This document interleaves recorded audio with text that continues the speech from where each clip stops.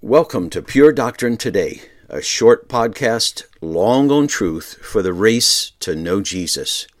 We've been looking at Genesis 1 and the 6 days of creation, and Genesis 2, creation's completion.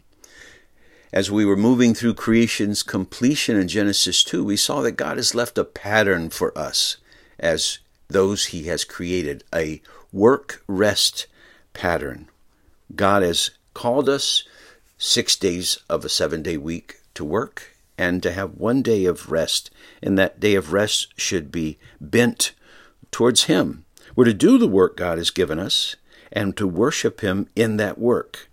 Both work and rest are to be worship in our relationship to God. We walk with Him, relate with Him in it. We depend on Him. We look to Him for wisdom, and we enjoy Him and give thanks for the privilege of work that He has given us, being involved in something meaningful in this world. Then there's this phrase in verse 4 of chapter 2, these are the generations. This is a phrase that marks off the portions of Genesis. Usually it refers to dependence, but here it refers to the created universe. These are the generations sometimes looks back. Here in Genesis 2 is looking back, but usually in Genesis, these are the generations looks forward. So as we look at Genesis 2 and this enlargement of part of the finished creation process, we're looking at man and his completion in verses 5 through 25. And we note also in verse 4, the name Lord God begins to appear, Yahweh Elohim. Elohim refers to God as the sovereign creator, and we saw this majestically in Genesis chapter 1. Yahweh, Lord, refers to the covenant God, the I am of Exodus. He is eternally the same, and He is the one who makes and keeps His promises to His people. And this fits so well with the created purpose of man. The name that God gives to Israel in Exodus, the covenant redeeming God to His covenant redeemed people. He is the creator and the redeemer.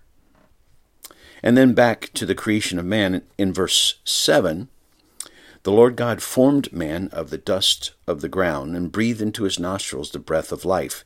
And this idea of formed man brings to mind the picture of the potter working on the clay in his workshop. We're all God's creation. We're His by creation, His shaping. It's true of all of us. Listen to Psalm 139, 13 and 14. For you formed my inward parts. You knitted me together in my mother's womb. I praise you, for I am fearfully and wonderfully made. Wonderful are your works. My soul knows it very well. Friends, this is true of every one of us. Maybe you're having a horrible, horrible day. Well, take out Psalm 139, 13 and 14 and read the truth about you from God's perspective. But man was made from dust of matter. In that way, like the animals, dependent, weak, from dust, back to dust. Genesis 3:19, by the sweat of your face you shall eat bread, till you return to the ground, for out of it you were taken, for you are dust, and to dust you shall return. But there's this uniqueness also in verse 7, where God breathed into man's nostrils the breath of life. He became a living creature. It allowed man to be made in the image of God, a personal being, to have a soul and spirit for relationship. And there's this intimacy of breathed into His nostrils. Ah, what a creation. And we'll look at that more next time. Thank you for listening. See you then.